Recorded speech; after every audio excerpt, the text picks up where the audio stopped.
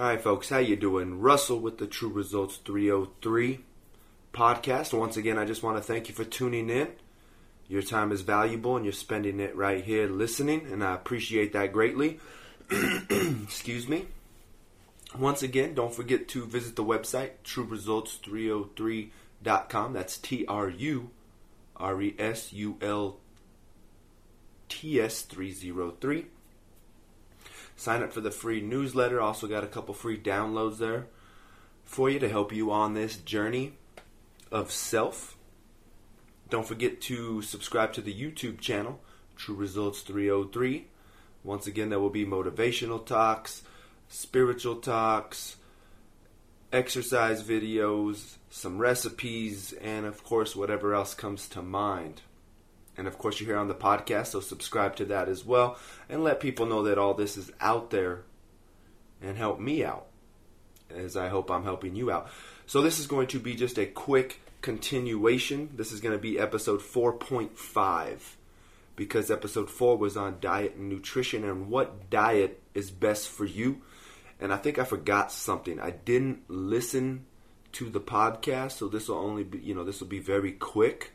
But I think I forgot one very important strategy when you are dieting, when you are trying to find and explore options on eating for you.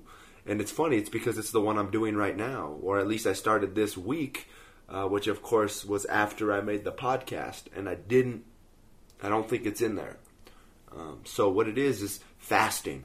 I think I forgot that one, and it's because I was cleaning up my kitchen table and I saw the notes. I just jotted down on a piece of paper, and I didn't see that one on it when I went to work, and I was just working away, and I thought to myself, oh dang, I didn't even, it was lunchtime and I wasn't eating. I was just working through lunch, and I just got a flash of that piece of paper, and I don't think fasting was on there. So this is going to be quick. And of course, I'm going to put another one out, so there's going to be two. Right when this one comes out, there'll be another one.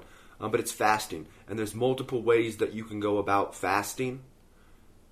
And one of the big things is fasting. Just because when you're trying to lose weight, of course, it's calories in versus calories out. And if you listen to the last podcast where I gave those 6 or 7 strategies, in one of those I mentioned that if it fits your macros, and a calorie is not a calorie, right? Calorie is not a calorie. All calories aren't created equal. But this intermittent fasting can be a great strategy, a great lifestyle, if it's something that you do. And it's just because, sometimes even when you get those hunger pains, you're not really hungry. You could just be thirsty. So we've got to understand, and we've got to be able to understand the body and how it talks to us. I've got a whole bunch of videos on how the body talks to us. I'll make a podcast on it eventually. But this is one of those ways. Sometimes when you're hungry, you feel hungry, you're really just thirsty. But intermittent fasting, or fasting in general, is a period of time where you are going to abstain from consuming food, right? This is definitely a spiritual practice that a lot of different religions and philosophies encourage. And it's a time where they say your body is healing and repairing the damage that has happened from the environment, from the chemicals in the food, from whatever. It's a period where your body can detoxify itself and repair. So there are multiple strategies that you can go about with this. And again, that's kind of where they got the concept of breakfast. If you break the word down, break, fast. Break fast. You're breaking the fast. So, now I think I might have actually mentioned this, but if not, I'm going in a little more detail. Breakfast, breaking the fast. And that's when we talk about breakfast is the most important meal of the day, but it's just what you are eating. Right? What you're eating for that first meal. And it's breaking the fast. What are you eating for that first meal? Is it healthy? If it's healthy, then it doesn't matter, right? You can go as long as you want without eating that meal.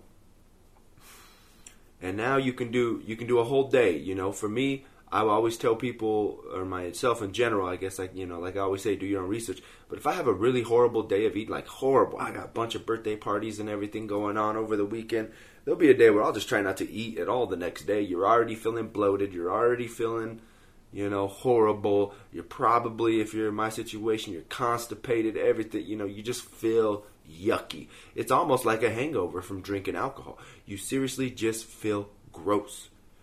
My opinion, I don't even eat. I might do veggie shakes. Of course, because my veggie shake, veggies, a little bit of fruit, maybe a protein shake. Other than that, don't even eat. So there's multiple ways you can fast. You're just going to abstain from food. You're going to abstain from eating food. You're just going to drink it. A water fast, whatever you want it to be. Any of those. And usually, I will do this after a horrible day of eating, horrible weekend of eating. But next, what you can do is intermittent fasting, IF, intermittent fasting. And this is where you're just going to give yourself an eating window. So you can say, I'm not going to eat my first meal till 10. I'm not going to eat my first meal till noon. I'm only going to eat between noon and 4. I'm only going to eat between 6 and 8 at night. And this will work because some research is showing you can program your body pretty much to do whatever you want. The body is a machine, right? The greatest machine ever built. We try to imitate it or we try to duplicate it in science. But it's the greatest machine, living machine ever made. And it's going to adapt to whatever you give it, right? It's like they say our ancestors probably you fasted a lot. If you couldn't eat, if you couldn't hunt, if you couldn't find vegetables, if you couldn't find fruit, if it was a bad storm, hey, you didn't eat. So you can't say that, if you don't eat every 2 hours, you're going to lose all your muscle. All your muscle's going to go away. That doesn't work that way. It doesn't work that way, right? It seriously doesn't work that way.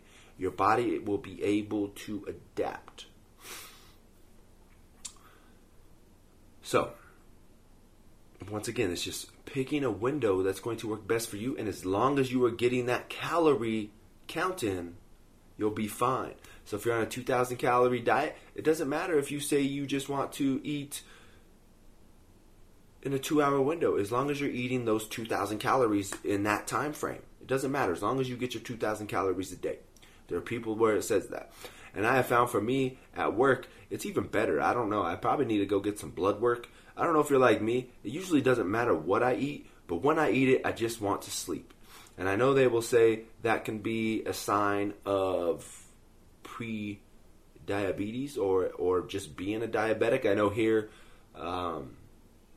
Colorado, we have the Denver Broncos. There was a story about how when we had Jay Cutler as our quarterback, he would always fall asleep during the meetings, and then they were he was getting in trouble. They didn't know what was wrong with him, and then next thing you know, they ran these blood tests, and he was a type 1 diabetic. So once they started giving him insulin and all these things, he was fine. But now that I think about it, I don't think I'm there. I just signed up or went through the process of getting life insurance, and they took my blood test and everything, and they didn't tell me anything. So, when I got that blood work done, they didn't say anything. Otherwise, they probably wouldn't have let you do it. But so I'm pretty sure I'm not, because I told them I wasn't on any medications either. So, but there you go. It's finding that eating window that's going to work best for you. One big meal, one small meal, whatever you want. And if you go in, I read a book, once again, I told you, called Mind, Body, Sport. It's actually by a gentleman that lives in Colorado, a doctor. And I think he was saying something about when he's an Eastern philosophy type gentleman. And when he talked about the best times to eat, he even said, I think that the worst time to eat is in the morning, just for the body and for digestion. And the best time is for noon, at lunchtime, noon. So once again, it's just finding the schedule that works best for you. If you're on the go and it's difficult to fit food into your lifestyle, then hey, I'm not going to tell you to eat every 2 hours on the hour. You got to do what's best for you as long as you're making healthy choices. Like I said before, breakfast is the most important meal of the day. I know I said this in the last podcast, and this is why I thought maybe I might have added fasting. Breakfast is the most important meal of the day. But I don't care if you eat your breakfast at home or not. You can eat it at work, but the question is if you get to work, it's not eating donuts from the the little,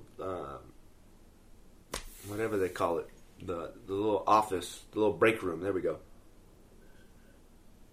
If you're eating donuts and a bunch of crap in the break room, then yes, you must eat breakfast at home or take a healthy breakfast with you. Right? So, now, I should have done this in the first place. I'm going to go back, I'm going to listen to episode 4 since I still have it on my computer and see if fasting is actually on that podcast about diet and nutrition.